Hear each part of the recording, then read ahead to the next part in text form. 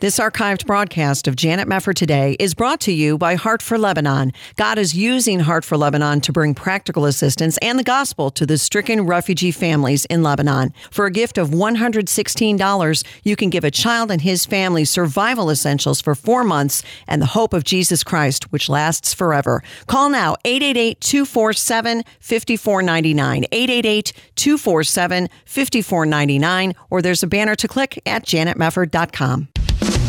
This is Janet Mefford Today. Our confidence is in Christ alone. Are we going to stand with God come what may? If the Word of God says it, I believe it. And that's the way it is. And now, here is Janet Mefford. For I am not ashamed of the gospel of Christ, for it is the power of God to salvation for everyone who believes, for the Jew first and also for the Greek. For in it the righteousness of God is revealed from faith to faith, as it is written, the just shall live by faith. Romans 1:16 and 17 is a very important passage of Scripture, not only because it is affirming the power of the gospel, but because it is outlining what the gospel is. It is the good news that sinners are justified before God only on the basis of the righteousness of Christ, which is credited to that person's account only through saving faith in him. It all sounds so familiar, but imagine if you had lived your life going to church and you never heard the true gospel that justification is by faith alone, through grace alone, because of Christ alone. Well, because of the faith and obedience and scholarship and, I would say, boldness of reformer Martin Luther in 1517, the gospel, which has never changed, suddenly burst forth again through the darkness of that time period and changed the world. And it all goes back to that verse upon which Luther focused, Romans 1:17. So as we come up on marking Reformation Day on October 31st, how do we best remember the Reformation, especially in an age where Christians face increasing pressure to modify the gospel or to minimize its importance as we focus on ecumenism? We're going to tackle it all today with Mike Gendron, founder of the ministry Proclaiming the Gospel. He is the author of Preparing for Eternity. And Mike's testimony is especially relevant to this topic because he is a former Roman Catholic whose life was changed when he understood and believed the biblical gospel. His ministry now reaches out with the gospel to Roman Catholics and a whole lot of others too, and we're so glad about it. Mike, it's wonderful to welcome you back. How are you?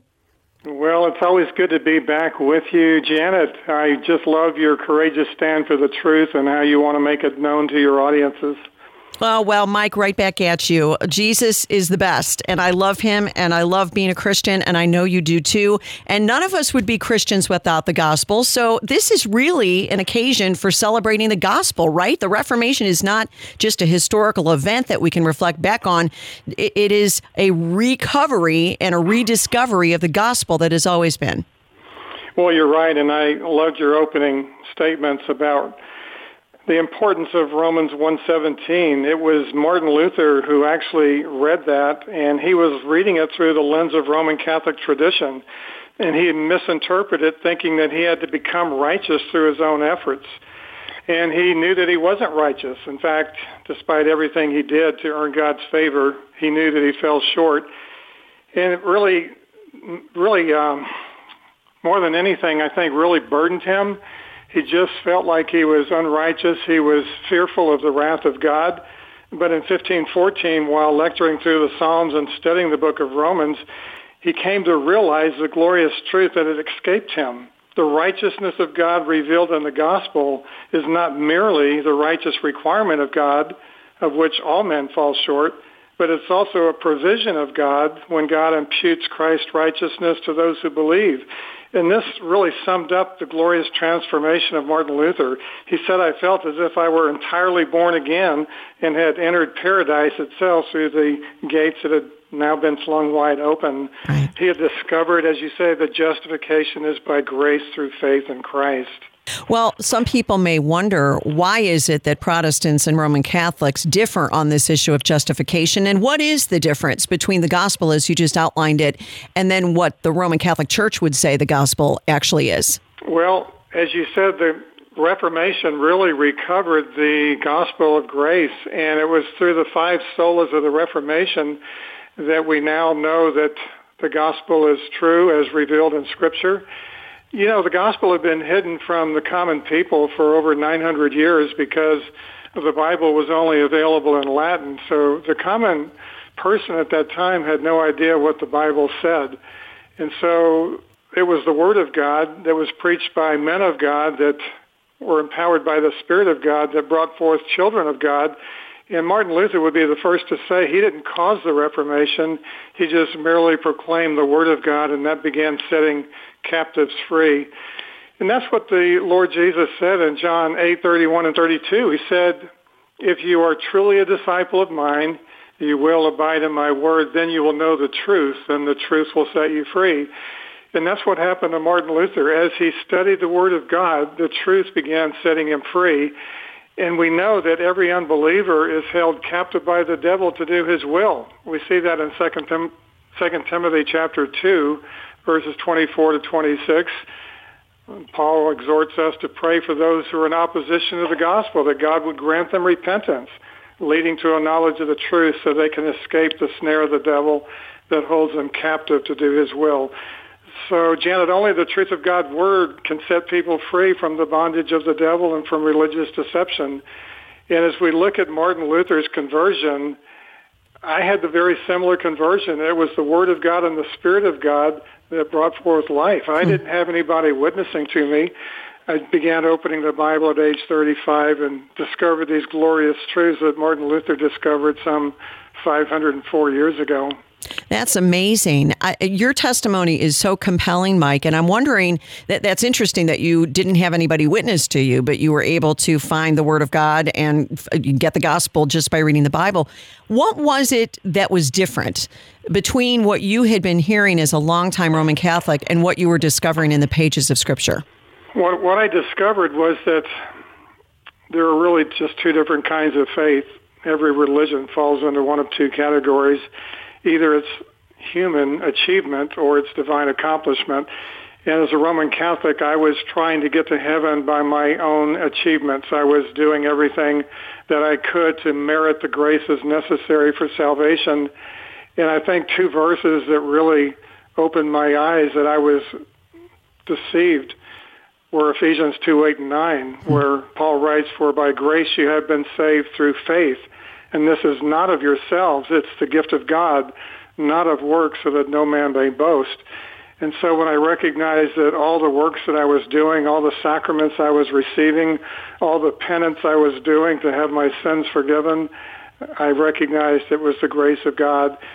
And when we look at the five solas of the Reformation, we see that the reason there was five solas is because if you were a Catholic in the 16th century, the Catholic Church taught that you are saved by grace plus merit, by faith plus works, by Christ plus other mediators, according to Scripture plus tradition, and it went for the glory of God plus glory to Mary and the saints. And so the Reformers, upon reading the Bible and discovering the doctrine of justification, they said, no, the Catholic Church has it all wrong. We are saved by grace alone, through faith alone, in Christ alone, according to Scripture alone, all for the glory of God alone. And so that really marked the Reformation, the regaining, rediscovering the gospel of grace, and also the doctrine of justification. Yes. Well, this is what it's all about, and I want to get into a little bit more detail on that, because if I'm saying this correctly, and please do correct me if I'm wrong here, Mike, but the way I've heard it put is that the difference between the gospel as laid out in Ephesians 2:8 and 9 and so many other passages in Scripture is the imputed righteousness of Christ. This is what we embrace as evangelical Protestants versus an infused righteousness. Would that be the right way to characterize it? The Roman Catholic theology looks to an infused righteousness, that as you have faith in Christ, then that righteousness grows in you. Is that correct? You're absolutely right. In fact, we see that the doctrine of justification really declares the inflexible righteousness of God as the judge who must punish every sin that's ever been committed by everyone who's ever lived. Because he's a righteous God, he must punish sin, and the only way condemned sinners can be justified is through faith in the sin-bearing, substitutionary death and resurrection of Christ alone, who satisfied divine justice. And so, as you say, there is a righteous judge in heaven, and the gavel comes down, and those who have faith in Christ are declared righteous. They're no longer condemned. because the righteousness of Christ has been imputed to them at that very moment. It's instantaneous. Yes. Hang on, Mike. We're going to take a short break. We'll come right back to it. Mike Gendron with us, talking about the anniversary of the Reformation and the gospel of Jesus Christ. You're listening to Janet Mefford Today.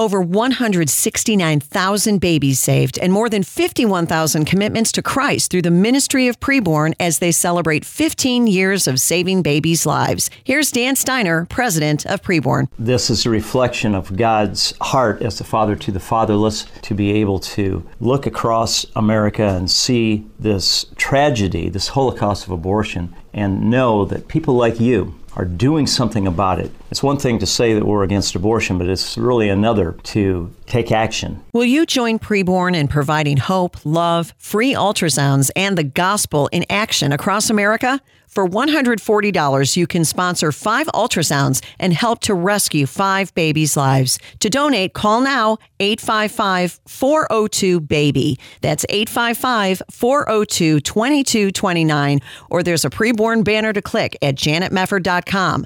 All gifts are tax deductible. 855-402-BABY. This is Janet Mefford for Bible League International. Jaime is an itinerant pastor in Ecuador. In Latin America, there are violence. Pastors and Christian workers faced with attackers, thieves, gangs. So that's the problem. Jaime will travel days by foot, boat, and mule. He's been beaten by warlocks, robbed, and suffered broken bones after falling in the Andes Mountains. What awaits him at the end of each trip? A thriving congregation of hundreds of believers in an area where Christianity is fiercely opposed. When I share Jaime's story, I recall Isaiah 6:8. Whom shall I send? Who will go? I believe this man is enduring more than some pastors ever will, and like others in the world where Bibles are desperately needed, Jaime is humbly asking us to send God's Word. For only $5, you can send a Bible to Latin America and around the world, and a special match will double your gift. Call 800-YES-WORD, 800-YES-WORD, or there's a Bible League banner at janetmefford.com. You're listening to Janet Mefford Today. And now, here's Janet. Welcome back. Reformation Day coming up on October 31st, and we always pass this day with great thankfulness and gratitude to God, really, for the reformer Martin Luther, his boldness and his willingness to uncover the gospel yet again for so many people, not just during the year 1517, but on into today. So many Christians owe him so much and are so overwhelmed, I think, at least I am, to understand how amazing it was that God's grace flowed yet again at the time that Martin Luther lived. Mike Gendron from Proclaiming the Gospel is with us, and we were talking about the difference in the understanding of justification between Reformed theology or Lutheran theology, justification by faith alone, which is what the Bible teaches, versus Roman Catholic theology, which has an understanding of the infused righteousness. Now, does this come down to a translation issue? Because it seems to me that was something that was stressed, that when Luther was translating the Bible, he discovered it had not been translated correctly, that passage in Romans 1. Well, you're absolutely right. In fact, Roman Catholicism really has a different view on justification. And Martin Luther said, if you get justification wrong, you get the gospel wrong. And it can be said that justification is the very hinge upon which the gates of heaven open or close. And so when we look at the differences, according to the Bible, justification is a change of one's legal status before God, whereby a condemned sinner has been acquitted and declared righteous because of his faith in the only righteous one, our Lord Jesus Christ. But Rome says justification changes the inner man, not his legal status. And we know the Bible teaches justification is instantaneous, but Rome says no, it is a process. In fact, they intermix justification with the doctrine of sanctification. Yes. But Janet, it's also important to know that Rome says initial justification is by the sacrament of water baptism, which is really peculiar because the Bible says justification is by faith in what God accomplished in Christ. And so we know that a 7-day-old infant has no capacity to have faith or put their trust in anything, but that is what's called initial justification. And we know from the Bible that justification is permanent. It's never lost by sin. In fact, the legal status of a justified man is as unchangeable as the righteousness of Christ. And I love sharing Hebrews 10:14. By one offering, he has made perfect forever those who are being sanctified. But again, Rome says, no, justification is temporal. It can be lost by sin, and then it has to be regained through the sacraments of penance and good works. So a Catholic never knows where he stands before a holy and righteous judge in heaven. Oh, man, and that's such an important issue, the assurance of your salvation. If your assurance is in Jesus Christ and Him alone, rather than yourself, then you can rest in God's promises. If you always think it's up to you to do more, try harder, run faster, that assurance will always elude you. And you look at, I'm looking at the Council of Trent's Canon number 9, Mike, which says, if anyone says that a sinner is justified by faith alone, meaning nothing else is required in order to obtain the grace of justification, let him be anathema. That's how far apart the Roman Catholic Church is from the Protestant side. And yet today we have an age in which we blur the lines a lot. Well, you're being mean or you're being impolite if you point out that we have these substantive differences that were monumental at the time of the Reformation. What do you make of the Council of Trent and what they said at the time and why it matters now? Well, the Council of Trent was the Counter-Reformation. They had to respond to the reformers who were preaching the Word of God and giving assurance of salvation to those who repented and put their faith in Christ alone. And so Roman Catholicism offers no assurance. In fact, it dares to say that if you say that you have assurance, then you're committing the sin of presumption.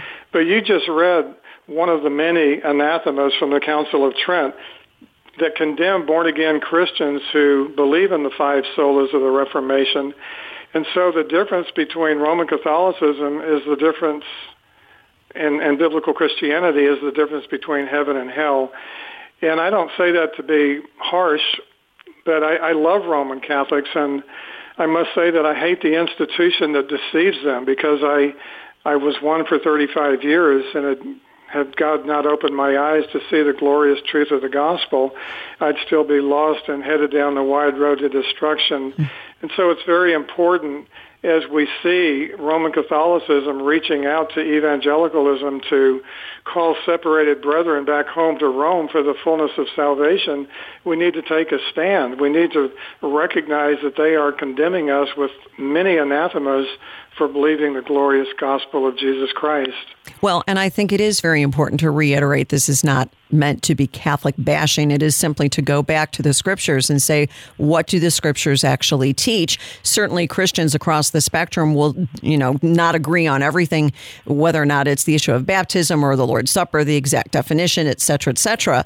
But the gospel is the central issue. I mean, this is the doctrine upon which the church stands or falls, according to Martin Luther. And I think he's right about that. I want to go back to something you said, though, Mike, because this is really important. When you're talking about justification being a judicial declaration of God, that can kind of make people, go a little blank in the eyes sometimes. Well, that's too big. The words are too big.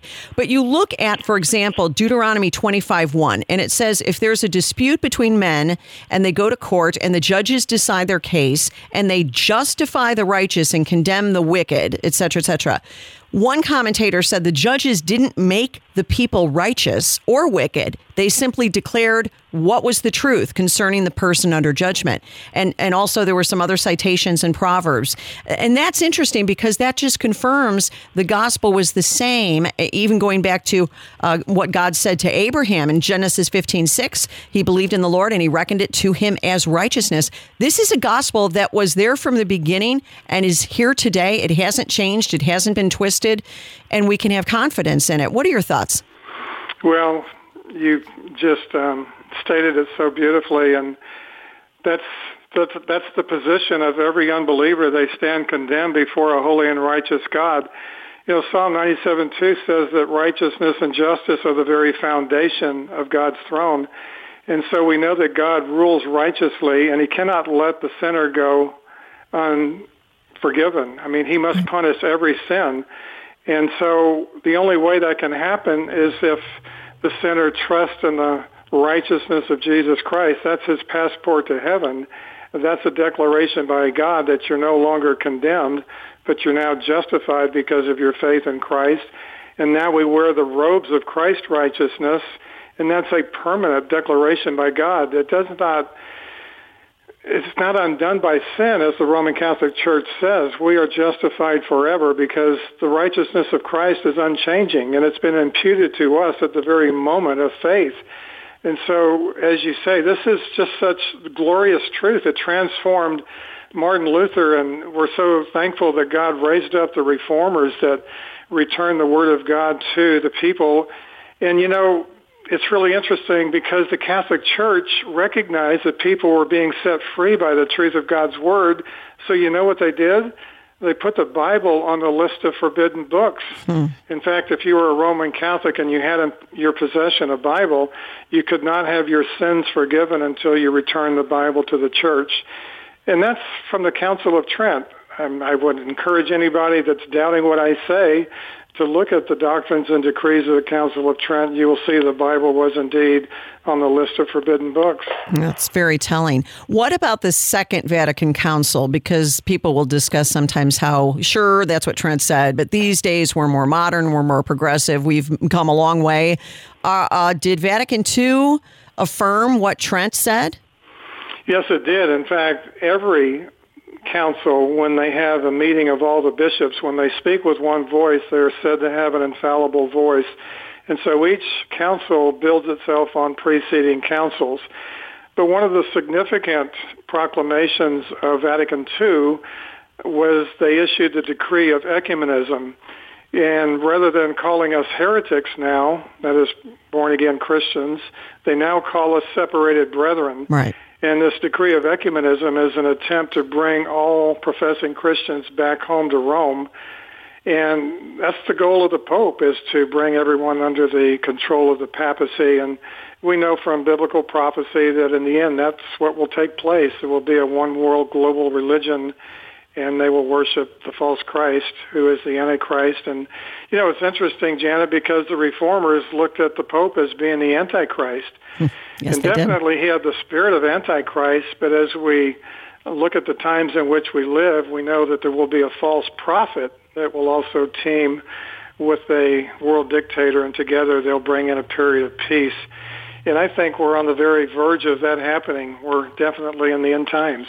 Well, and when you talk about the ecumenical thing, we have our own problems in evangelicalism with that. I mean, even going back to evangelicals and Catholics together, which happened in the 90s, and that was a very big controversy, rightly so, because the gospel was at stake. And you had some very well-regarded evangelical leaders on both sides of the aisle, but that had to be hashed out.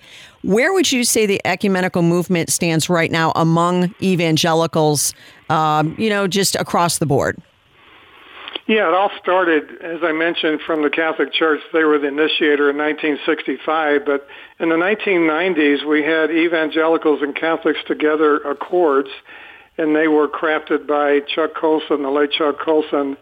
And then we had Catharines and Lutherans coming together on a joint declaration on justification in 1999. Right. And most recently, we have the Manhattan Declaration that was penned in the year 2009.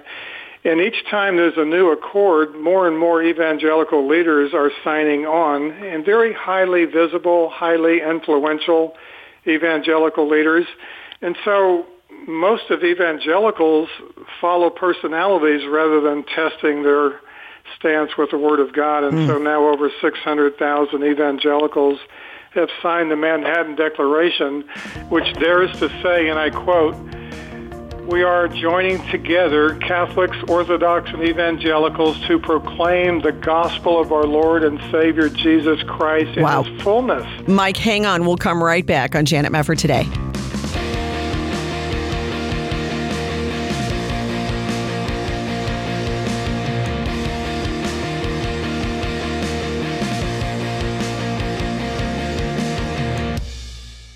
This archived broadcast of Janet Mefford Today is brought to you by Heart for Lebanon. God is using Heart for Lebanon to bring practical assistance and the gospel to the stricken refugee families in Lebanon. For a gift of $116, you can give a child and his family survival essentials for 4 months and the hope of Jesus Christ, which lasts forever. Call now, 888-247-5499, 888-247-5499, or there's a banner to click at janetmefford.com. This is Janet Mefford Today. And now, here's your host, Janet Mefford. Welcome back. Reformation Day is coming up on October 31st, something very important in the history of Christendom, and we owe so much to what the Lord did during that time period in the 16th century and beyond. It is arguable and very strongly so that we wouldn't be the nation we are and wouldn't have had the history we had were it not for the Reformation. So many other results of the Reformation that are critical. But we have a problem, and that is these days, Mike Gendron with us from Proclaiming the Gospel, these days it becomes awkward if you stand on the biblical gospel of justification by faith alone, because we're kind of in an ecumenical spirit. And you were talking about that, Mike, before we went to the break. I want you to read that quote from the Manhattan Declaration one more time, if you would, because we had to kind of quickly jot out, and I want to make sure that people hear it. Sure. The quote is this: "We are Christians, that is Catholics, Orthodox, and Evangelicals, who have joined together across historic lines of ecclesial differences to proclaim the gospel of our Lord and Savior Jesus Christ in its fullness." So this implies the Reformation was a mistake, because we've already seen how antithetical the Roman Catholic position on justification is with the biblical position, and yet we have over 600,000 evangelicals that have signed on. That's amazing. And as you said, this is more an indication, I would say, of people's love of celebrity. My favorite Christian celebrity signed it, so it must be fine. That's not true. You have to take the word of God and compare it to whatever somebody is saying. And clearly you can't have Catholics, historic Protestants, and Eastern Orthodox churches all agreeing on the gospel. That's why they're separated in the first place. Well, you're so right. And I'd also like to quote a recent survey of 1,000 senior pastors from Lifeway Research. It revealed almost 2/3 of evangelical pastors say Pope Francis is their brother in Christ, and more than 1/3 say they value the Pope's view on theology, and that he has improved their view of the Catholic Church. You can see the crisis within evangelicalism today. They're no longer preaching the purity and exclusivity of the gospel of Christ, but they're now making it more inclusive to the point that they're joining hands with an apostate church of Rome. Well, what's really weird about that is if it were Benedict or Pope John Paul II, who, Pope John Paul II fought communism and Benedict was very conservative on a lot of issues that evangelicals are conservative on. Francis is just off the rails. I mean, I'm not trying to insult anybody, but Francis openly loves basically Marxist thought. I mean, for 2/3 of evangelical pastors to say that, it's either sheer ignorance of the situation or sheer ignorance of the Bible. How in the world can you ever say that? It's really hard for me to understand and believe. Louis Palau, who used to be very evangelical toward Roman Catholicism. In fact, he used to take our gospel tracts down to South America to reach Roman Catholics because he knew they were lost. But yet when his friend, Pope Francis, ascended to the papacy, he said, Francis is a very Bible-centered and Jesus Christ-centered man. He's really centered on the pure gospel. He's a friend of evangelicals. And so people look to Louis Palau and they say, well, he must know, since he's such a highly visible evangelical. Right. But I think one of the most disturbing quotes that I've read recently, and it just came out last month, it was when Al Mohler interviewed Roman Catholic Archbishop Charles Chaput. And in the interview, he said something that was very troubling. He said that Pope Benedict, the former Pope Benedict, was one of the most brilliant theological minds of our times. And this is very troubling because Pope Benedict, when he was the cardinal, he actually wrote the Catechism of the Catholic Church. And so when you look at the New Catechism of the Catholic Church, it twists and distorts the gospel throughout. So Al Mohler is praising a pope that is under divine condemnation, according to Galatians 1, verses 6 to 9. And that's why this is troubling, because people look to Al Mohler as a very intelligent man, and surely what he's saying is true. And so what this does is it puts the Roman Catholic Church as a mission field off limits to many evangelicals because they're looking to Al Mohler as telling them the truth about this pope. Yeah, add that to the list of things that are troubling about Al Mohler, not to mention the fact that he signed the Manhattan Declaration. And, this is important, though, Mike, and I want to emphasize, because I want to clarify what I said a minute ago, lest I'm misunderstood about this. I wasn't trying to say that because Benedict was more conservative than Francis, that these pastors who were surveyed should have considered him a brother in Christ. I didn't mean it that way, other than to say that sometimes people will be warm toward people who seem to be on the same side on a lot of social issues. But be that as it may, here we are. It doesn't seem to be getting any better. I agree with you that we're in the last days. I think we're seeing increasing apostasy. Where do you see this going in evangelicalism? Because on the one hand, we've had a lot of people rediscover the Reformation in the last couple of decades, and that was supposed to be a glorious revival of evangelicalism. And instead, you're seeing a lot of these same people going woke. How do you interpret all of that, Mike? As I said, I think people are following celebrities now rather than testing every man's teaching with the Word of God. We're not being good Bereans. And we have so many seeker-friendly churches today that are not giving people the whole counsel of God. Remember, it was the Reformation that put the Word of God back in the hands of the people. Right. And now the 21st century evangelical church is taking the Word of God away from the people and entertaining them and making them feel happy instead of holy. And so the evangelical church is really going through a crisis right now, but it shouldn't surprise us because the Lord said in the end times there would be a growing apostasy, people falling away from the faith of the apostles, falling away from the exclusivity of the gospel, falling away from Jesus Christ. And so we're really seeing all of that unfold. It's very troubling, but it gives us a great opportunity to proclaim the gospel and its purity and its exclusivity.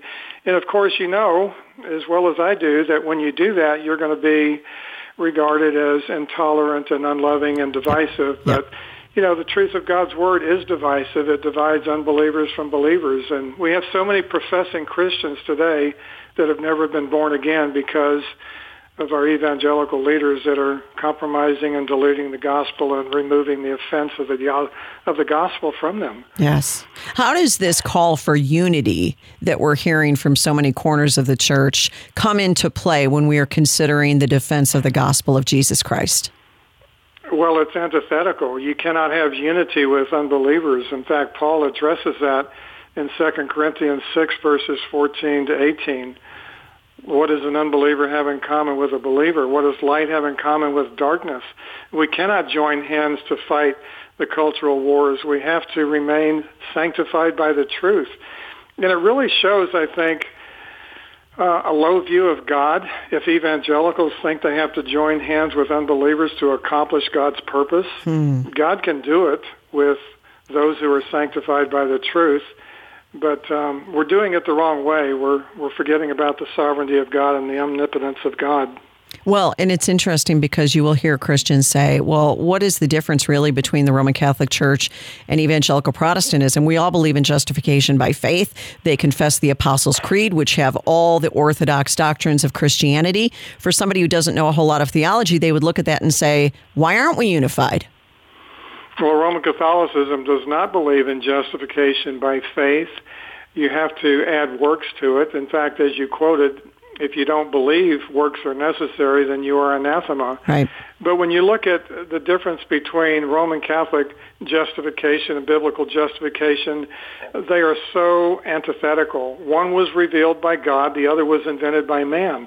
One is by grace, the other is by merit. One offers divine assurance, the other offers only a false hope. So we must stand firm on this antithetical position, because if we don't, the whole purpose of the gospel would be lost. Yeah, that's right. Well, and there's so much more to the solas. I want to get into that in a little bit more depth. In particular, I want to talk some about Scripture alone. Boy, are we in a day and age where we need to recapture that, not just the fact that the Bible is inerrant, but that it is sufficient for all that we face in life. We're going to come back with Mike Gendron from Proclaiming the Gospel. Stay with us on Janet Mefford Today.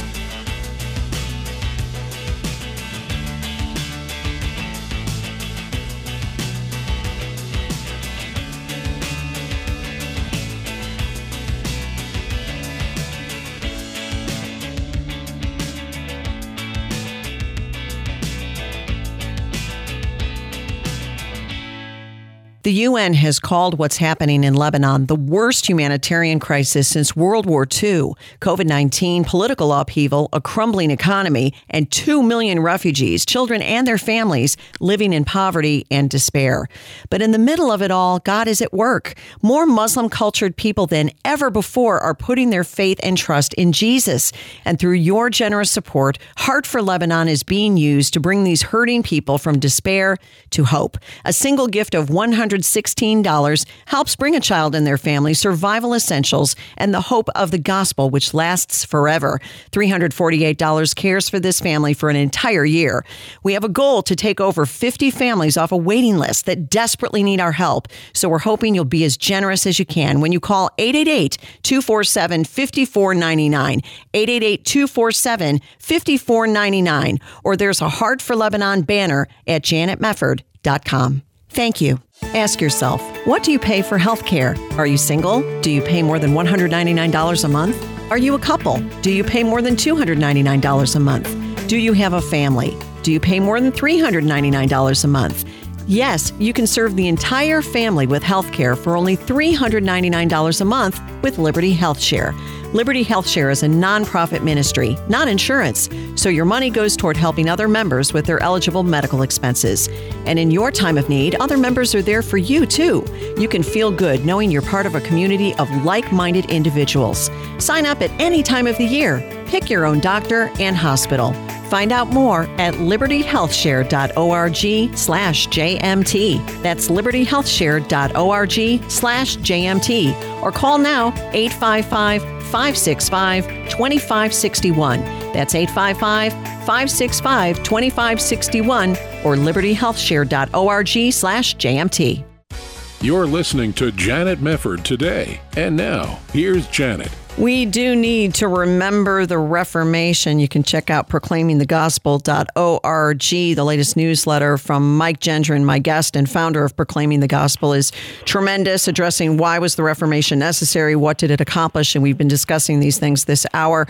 The differences between Roman Catholic theology on the gospel and the historic Protestant doctrine of justification by faith alone cannot be overstated. It's why we split. It's why we have two different wings there. And it's very important for Christians to understand this particular sola of Scripture alone, Mike. We talk about faith alone, grace alone, Christ alone, glory to God alone, but Scripture alone, it seems to me, we have to recover that. When you see some of these polls that are taken, you referenced one just a couple of minutes ago, but they do all kinds of polling of people who identify as evangelical. These people don't know which way is up. They don't know any doctrine, and it's just basic stuff. They don't understand what it means to be justified by faith alone at all. How much of that goes back to they're not reading their Bibles?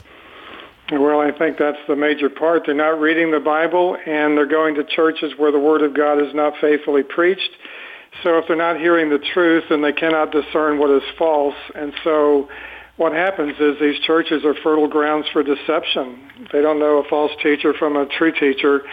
And more than ever, we need to be good Bereans. And I think this really shows the supreme authority of Scripture, because when the Apostle Paul was preaching in the synagogues of Berea, he noticed that while he was preaching, they were searching the Scriptures to test the veracity of an apostle's teaching.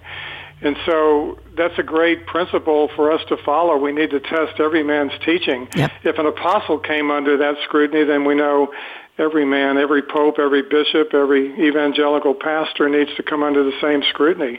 If it conforms to Scripture, we accept it and believe it, but if it doesn't, we reject it. And we also see that Scripture becoming the supreme authority during the Reformation was important because the Roman Catholic Church had added its ungodly traditions to be equal in authority to Scripture. And so we see a great example of what happens when you elevate tradition to be equal to Scripture. In Mark chapter 7, Jesus said, you nullify the Word of God for the sake of your tradition. And that's what the Roman Catholic Church has done down through the ages with all of its ungodly traditions. So more than ever, we need to stand firm on Scripture being our supreme authority. If we let that go, then Christ will not be honored. His gospel will not be exclusive. Faith will be misplaced. The church will be ineffective, and men will steal glory from God, as we see in the Roman Catholic religion. When you are evangelizing or sharing the gospel with Catholics, what are some of the barriers to their response to the gospel? I know many people do respond, but what is it like when you are trying to share the gospel with someone who may be a very committed Roman Catholic? Well, Janet, that's a good question. I think the most powerful tool that Satan uses to blind the eyes of unbelievers so they cannot see the light of the gospel is religious indoctrination. I know from experience, from the time I could think, I was told the Roman Catholic Church is the one true church, that Protestants are the Johnny-come-latelys, their church only started 500 years ago. And so the Catholic Church really indoctrinates its people to believe that it's the one true church. What they don't teach is that the Catholic Church drifted into apostasy beginning in the 4th and 5th century, and it departed from the Word of God as its authority and started following pagan traditions. But indoctrination is a powerful tool of the devil. The other thing that we have to remember as we witness to Catholics is to establish the Word of God as the supreme authority, and also we need to show that the Lord Jesus Christ is the all-sufficient Savior, because Catholics will be unwilling to let go of what they're trusting in that they are doing until they know Christ has done it all. And it goes back to, is your faith in human accomplishment or divine achievement? And so we need to look into what we have embraced as our all-sufficient hope. Is it our works? Are we trusting in what we do, or are we trusting in what Christ has done? It really comes down to that. It's so simple, but yet no one can be saved if they're trusting in their works and their merit. They must leave that behind and come to the cross of Christ with empty hands of faith. The only thing they can bring is their sin. Yeah. Oh, boy, is that true. So Christ shed his blood to pay the debt for our sin and take on our unrighteousness and take the punishment that we deserve on the cross. And then in exchange, we get his righteousness. I mean, on some level, just as a knee-jerk reaction, you could say, but that's so unfair, Lord. I deserve that. I deserve to be crucified. You deserve all glory and honor forever, which he will have and does have, obviously. But you lowered yourself in order to go to the cross for me, and then you gave me credit for the perfect law doing that you did while you were on earth. It's just mind-blowing, Mike. I never, ever get over it. I know. It's the greatest truth anybody could ever hear and believe, which is why we need to be proclaiming it faithfully. But what you just stated is my favorite verse, 2 Corinthians 5:21. There we read, Jesus, who knew no sin, became sin for us, that we might become the righteousness of God in him. And I consider that the greatest exchange in human history. By faith, Christ takes all of my sin, all of my guilt, all of my punishment, and in return, he gives me his perfect righteousness. And it doesn't get any better than that. And you're right, we are so undeserving. It seems so unfair that Christ would take on the wrath of God that we deserve. But that was his mission. He came to seek and to save that which was lost, and he condescended himself to become a man, and then he lived a sinless, perfect life so that he could die on a cross as a substitute for sinners. And anyone who trusts Christ as their substitute, they are completely forgiven, and they receive the righteousness of Christ, and they have the assurance of eternal life. This is such good news. I know I experienced it as a Catholic. You mean I can have assurance? Yes, in 1 John 5:13, John writes to those who believe in the name of the Son of God, that you may know right here and now that you have in your presence eternal everlasting life. Amen. That's right. And when you say it as beautifully as you just said it, and, sharing the gospel again, it occurs to me how absurd it would be for anybody to try to add to the work of Christ. After that's what Christ did for us, how could we possibly think that some work is going to get us into heaven? And their evangelicals will think this as well. People who don't know the Word of God will fall into this trap, who are really no better than medieval Catholics, really. They may have Bibles, which the medieval Catholics didn't have, but they're not reading them. So what's the substantive difference there? They've got the same error. We can't add anything to what God did for us. It is all salvation from God himself, or we won't be saved. You're right. It's really an insult to Christ to try and add anything to his perfect, finished, all-sufficient work. And yet the Roman Catholic Church denies the words of Christ on Calvary's cross when he cried out, "It is finished," noting that the work of redemption is finished. But now they continue on an altar what Jesus finished on the cross, and they believe they have the power, the priests have the power, to call Jesus Christ back down from heaven to continue on an altar what he finished on the cross. And this is through the quote-unquote miracle of transubstantiation. Yes. And Catholics worship this Eucharist as the body and blood of our Lord Jesus Christ, his physical presence. And by the authority of Scripture, we can say that is idolatry because it's not Christ. Hebrews 9:28 says that he will return a second time and not in relation to sin. So it's a false Christ that is being offered on Catholic altars. And when a Roman Catholic repents and believes the gospel, he must come out of his apostate religion and not participate in this most serious sin of idolatry. Mike, let me ask you, just as we've got about a minute left, I want to get this in. What do you think Martin Luther would think of evangelical churches in America today? Oh, I think he would be bewildered. I mean, to place the Bible back in the hands of the people and then to see the Bible is no longer being preached faithfully from so many pulpits. Yep. The Reformation replaced the altar with the pulpit, and the Word of God went forth faithfully. And so that's why so many people were being born again. They heard the Word of God, they repented and believed it, and they were assured of eternal life. We need to return the Bible to the pulpits today.